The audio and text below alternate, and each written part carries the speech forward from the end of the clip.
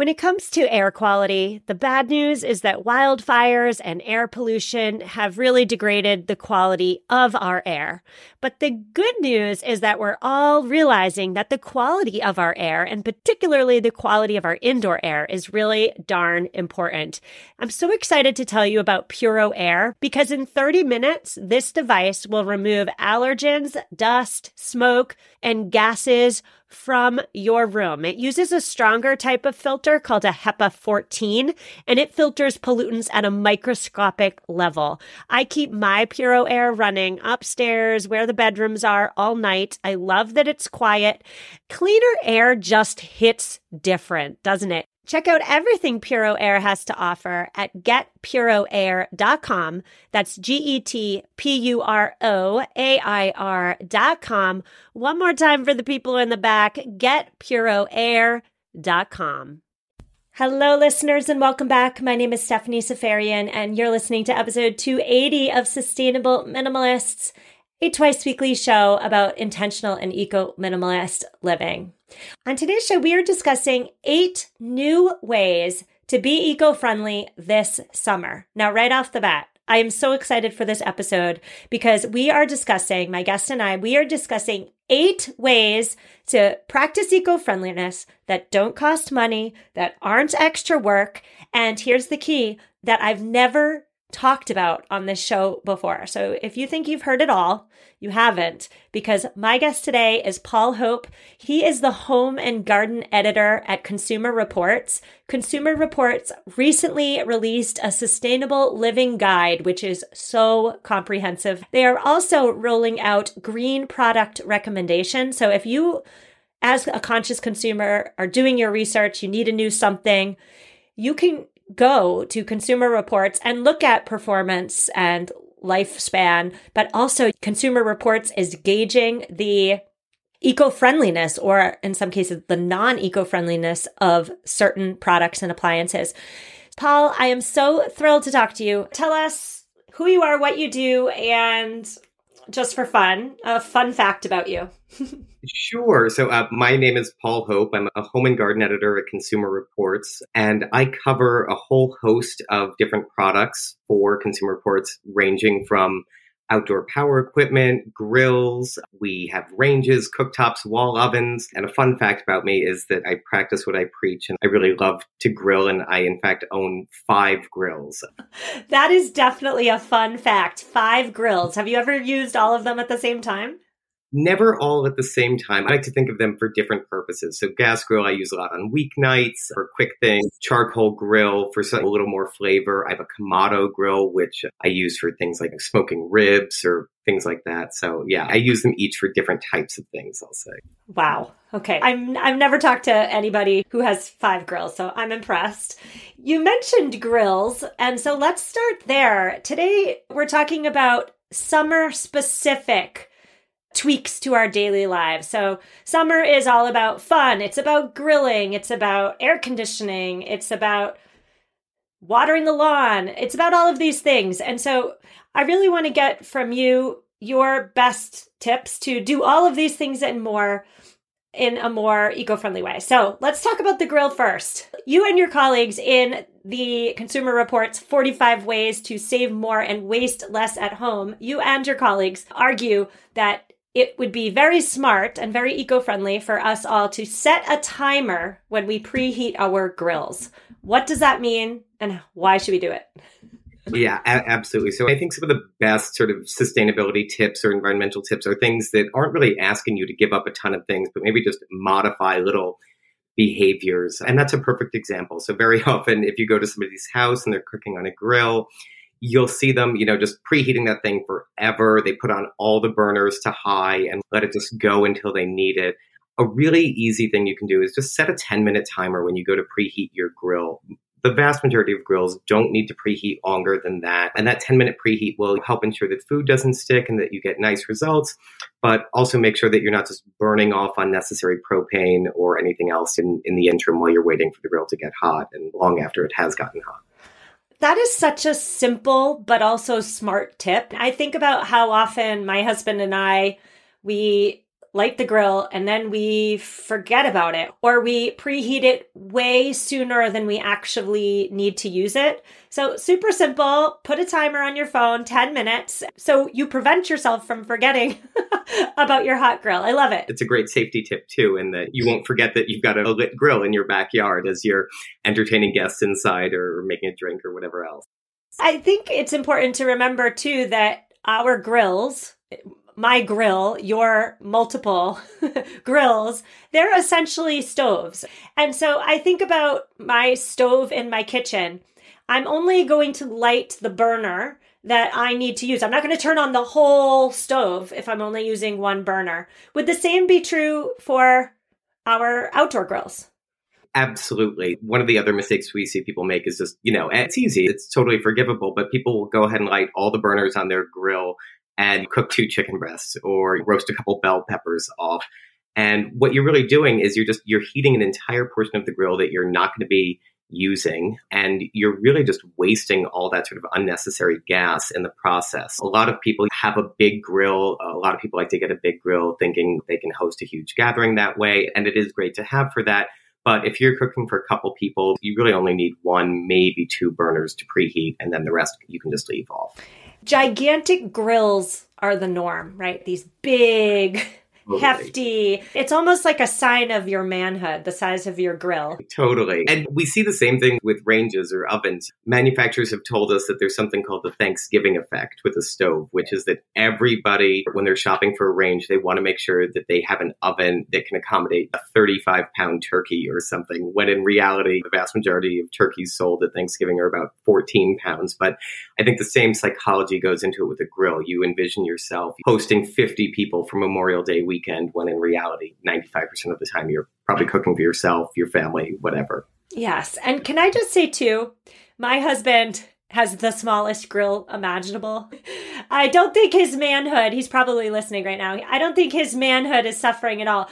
There was a small grill that his father actually ended up winning. He won a road race, and the prize was this grill. And we have a lot of people over, and he does a lot of grilling. My husband does a lot of grilling. But if you're smart about what you put on and when, even on a small grill with a lot of people, you can get the job done. So if anybody's listening and is in the market for a new grill, really ask yourself, do you need the gigantic one with all the bells and whistles? Absolutely. And another thing I'll point out is if you go with a smaller grill, you can actually get a lot of those bells and whistles for the same price you might pay for a sort of bare bones large grill. Again, with a large grill, unless you're really routinely entertaining enormous crowds, you're going to be able to make do with a small grill. And you're going to use a lot less propane gas in the process. You can get a cheaper grill that way. And obviously, you're going to save on gas, which is ultimately good for your wallet, but also the planet. I love it. All right. Paul, we're moving away from grills. I know you love your grills, but we're going to move on to lawn care, lawn maintenance. I should say, listeners, I've done an episode on this most recently, all about No Mow May. There's a lot of things that we can and perhaps should be doing differently with regard to our lawns. Water less is a big one. Mow less is a big one. But in 45 ways to save more and waste less at home, you argue that perhaps we should be looking at battery-powered lawn stuff. Yes, for sure. Battery-powered outdoor tools have really come a long way in the last 15 years. When they were first on the market, they were really only for teeny tiny lawns. The batteries died quickly. They were horribly underpowered. And they, as confirmed by our testing, they have gotten really good in the last few years, to the point where 2021 was actually the first year in history where battery-powered tools outsold their gas counterparts. I'm glad you said all that, because I was under the impression that battery-powered tools aren't as powerful and, don't do the job. Am I completely wrong? You are wrong, but I'll say totally forgiven as well, because these battery tools really did cultivate a reputation for being totally underpowered and not really capable of holding up, but they have gotten extremely good. We've seen a bunch of new emerging technologies, both between lithium-ion batteries and brushless motor design in tools, which allow a lot more of that power to be captured from the battery and actually translate to power to cut grass or trim hedges or anything else. And in our recent testing, we actually found that many of the battery-powered chainsaws cut better than the gas models and could cut through 10-inch square oak beams over and over again without bucking or bogging down and without the need to recharge nearly as frequently as the early days. Yeah, if a tenet of sustainable minimalism is stepping away from fossil fuels reliance, then perhaps investing in a battery-powered, you mentioned the chainsaw, or perhaps a mower. I'm looking at the report right now. You've rated 22 battery-push mowers. Perhaps that may be an incremental step for some of us in that direction of stepping away from fossil fuels. But you also argue, too, that when we're mowing our lawns, we should use a mulching mower. What on earth is a mulching mower? So a mulching mower is actually any mower that you already own set to the mulching mode. So we're not telling folks to toss out their existing mower and go buy something new, because that's obviously not sustainable at all. You just keep buying new stuff. But most mowers have what's called a mulching mode. And all it really is, instead of shooting the grass clippings into a bag or out through a little side chute, it's usually just a cover or a plate that goes over that. And what that does is when you're cutting the grass, rather than just spitting it out, you're actually recycling it over and over till the blade really minces it into very fine pieces and then leaves it behind. So what that does is those really fine grass clippings actually break down pretty quickly and fertilize your lawn naturally without the need to apply artificial fertilizer. What do you say, though, Paul, to people who love their pristine lawns and don't want grass clippings all over it? Absolutely. So, the nice thing about a mulching mower is that a lot of the clippings that are left behind are much finer than when you just leave it in side discharge mode and shoot the grass everywhere. So these clippings are very fine. They do tend to break down pretty quickly. And on top of that, if you're really bothered by it, you obviously can rake or something like that, which has no environmental impact. It's a pain in the neck, I'll give you that. But it is a way you can get that perfectly pristine look. But generally, if you mow more frequently, but let your grass grow to a taller height, you can actually train your grass to grow a little bit slower, and it'll make it healthier in the process. So once you are going over it with a mower set to mulch mode, you're not going to have these big, gigantic clippings that you're leaving behind and treading through every time you go out to be in the yard. Okay, good. So I just learned there, we're not so great at mowing our lawn in this house. But hey, there's a benefit to that. Mowing less means my grass will grow slower. So I love it. Now we need to talk about the watering of the lawn, which is significant, especially in droughts. My town already has not a water ban, but you can only water on even days, etc. So restrictions. And so one of the tips that really caught my eye in the article that we're discussing today was the suggestion to upgrade your sprinkler system. We don't even have a sprinkler system, but for those who do, what are you talking about? Sure. So if you've got an existing sprinkler system, you either turn it on manually, or some people might have an automated system that's just set to water, say, every other day or every 3 days. And those are a step in the right direction. They're certainly better than watering every day. But some of the really new advanced smart sprinkler systems out there are actually so sophisticated that they can check your local weather report and look for rain, not only in the recent forecast, but also in the future, and automatically adjust the timing of the watering schedule based upon forecasted rain in your area, which is obviously a great way to save on water. That's life-changing because as someone who is often up early running through neighborhoods around my community, it is such a pet peeve for me when I see people's sprinklers just come on because they're on the timer. But then I'm thinking to myself, it's going to rain later. Like, why are we wasting water if it's going to rain? I mean, I looked at the weather. I'm sure you did as well, homeowner. So I didn't even know that there were sprinkler systems that could do that for you. I'll link to the Rain Machine Touch in this week's show notes. That's the one Consumer Reports recommends. Paul, we're going to take a quick break. But when we come back, we are going to talk all things air conditioning. Hello, Sustainable Minimalist listeners. Are you committed to living a greener and simpler life? Well, meet Home Threads, your ally in more sustainable and minimalist home decor. As the total destination for decor and furniture, Home Threads helps you define your minimalist lifestyle while respecting the planet. Discover their exclusive Haven collection. They use many sustainable materials without compromising on style. And here's the best part. Home Threads always has the best value. It was time. After 9 years of living in our home, it was time to replace our outdoor furniture. And my husband and I, we went to Home Threads. We have a Home Threads patio umbrella and a new bench. And oh my goodness, we are so in love. Create a home that reflects your commitment to the environment. Visit homethreads.com/sustainable and get a code for 15% off your first order. Homethreads.com/sustainable. Love where you live. So many of us have chaotic closets that are crammed full of clothing items, and yet somehow we still have nothing to wear.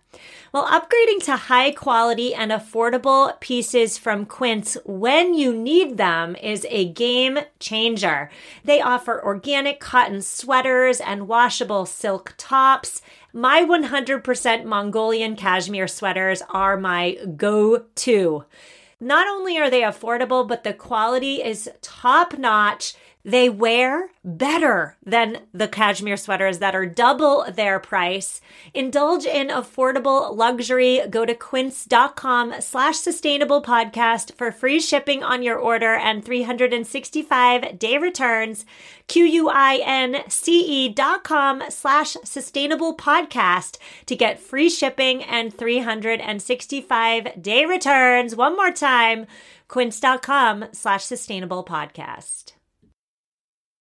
And we're back with Paul Hope. He is the home and garden editor for Consumer Reports. And we are discussing Consumer Reports' new sustainable living guide. As I promised, we are going to talk all things air conditioning, Paul. But before we get there, I just need to ask you, I did notice that Consumer Reports is expanding its product evaluations to take into account greenness. Tell us about that change, and tell us about how will this help eco-conscious consumers? Yeah, absolutely. So we have recently launched a new program called Green Choice, which is a special designation we give to products in any given category that sort of go above and beyond environmentally. So we started it with cars last year. That's obviously the biggest thing anyone can address. But we've recently expanded it now to washing machines, dishwashers, and we'll be rolling it out to all the major appliances that we test soon. Basically, what we've always done at Consumer Reports is test products for performance, how well a fridge can maintain temperature, how well a dishwasher can clean dishes. What's exciting about Green Choice is that it exists separately from our regular ratings. So we're looking at everything from an environmental standpoint, from the manufacturing processes of these appliances all the way to how much electricity or water or natural gas they use. And it's really only the sort of most efficient that really earn this special designation. But the great news for consumers is that very often we find that the products that do extremely well in our performance testing are also earning this designation too. And in practical terms, for a washing machine, that means you're going to get a model that obviously cleans really well, but also uses way less water in the cleaning process, way less energy, and in turn saves you money and helps the planet. I'm so thrilled to hear all of that. I think it's a common misconception that the eco-friendliest appliance or option on the market doesn't do as good of a job as the gas or energy guzzling one does. And so I'm happy to hear that that's not the case. And I should just give a shout out to my listeners really quick. They are conscious and informed consumers.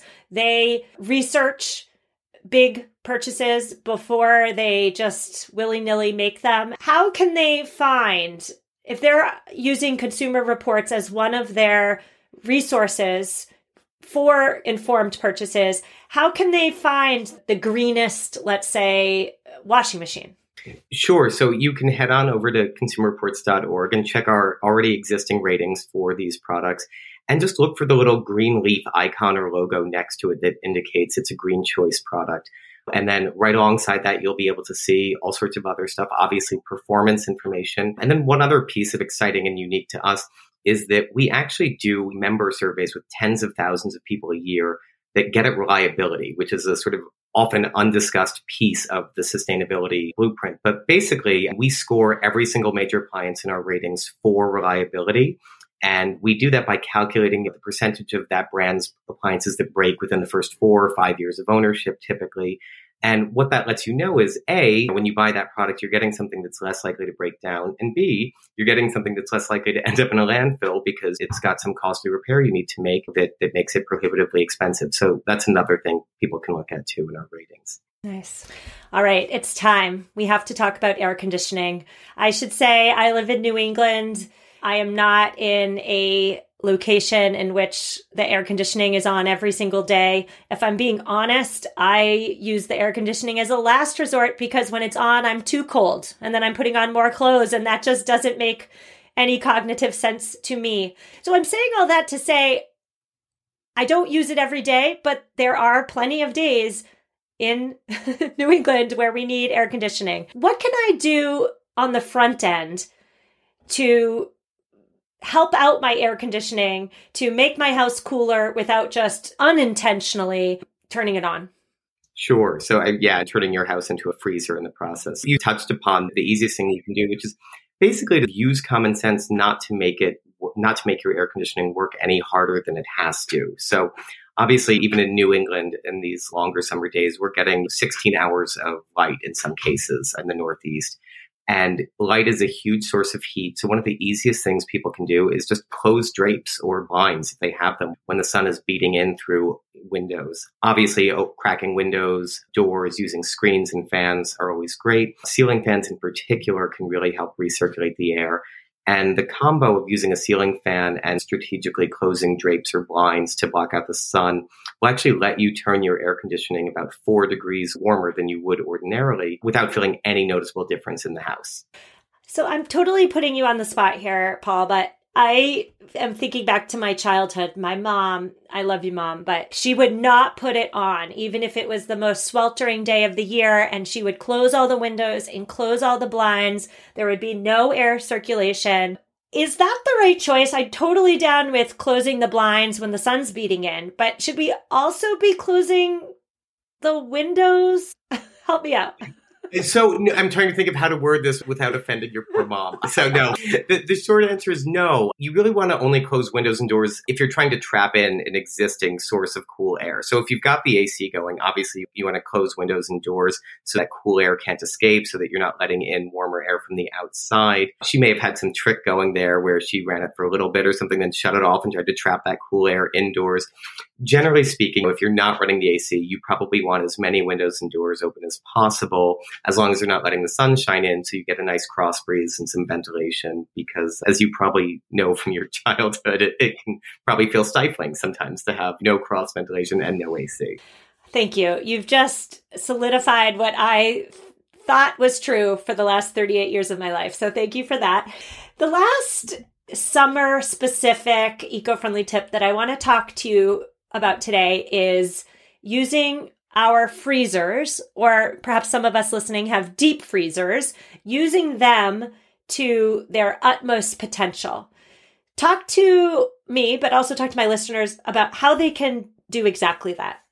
Sure. So I have a terrible reputation in our house as the person who will not throw out any food, and I will repurpose everything time and time again. And if people still aren't eating it, I will be the first to freeze it and save it for another day. But in short, that is the basic approach. You can use a deep freezer or the freezer in your regular refrigerator to basically freeze and extend the life of anything that you're not going to use for the foreseeable future. If bread is a perfect example. If you buy a whole loaf of bread and your family's only going to get through maybe half of it before it starts to get gross, go ahead and just freeze the other half, or do yourself a favor in the future and pre-slice it, then freeze it. And you can just break off 1 or 2 slices at a time. Most toasters have a defrost setting, and it's something that works really well for almost everything in the house. Yeah, I love that. And I'll just take it a step further and say that in the summer, produce, fruits, vegetables are abundant, especially in my location. This is when things are growing. And so you can put your freezer to work and save a couple dollars by stocking up on what's in season. The laws of supply and demand work really well with this conversation. Yes, just yesterday I took my daughters strawberry picking because strawberries are here. They are here in Massachusetts. And so we picked an awful lot of strawberries. We're going to stuff our faces with strawberries for the next couple days. But then the rest we're going to freeze. And I'm going to put them in smoothies and I'm going to make desserts out of them, strawberry muffins. So take that thought process and do it with everything else. Perhaps you don't want to go pick anything, but the local supermarket has really cheap blueberries on sale because they're local. The supply is high, and so the price is low. Maybe you can use your freezer or deep freezer to stock up on what you'll need in the winter months when, at least here in New England, nothing's growing. Love that tip. And in New York, we definitely experienced something similar. Yeah, we have about 3 weeks where there's nothing but blueberries in our supermarket, and they're fabulous. And I think it's a great tip to buy them in bulk in season, use what you can, freeze what you don't, and then thaw them properly in the dead of winter. And you're not paying $14 a pound for tasteless blueberries that have been flown across the country or from South America at tremendous environmental cost, and which frankly don't taste good out of season because they're picking them so underripe because they have to ship them 5,000 miles in some cases. Yeah, I'm a huge fan of using the freezer for that.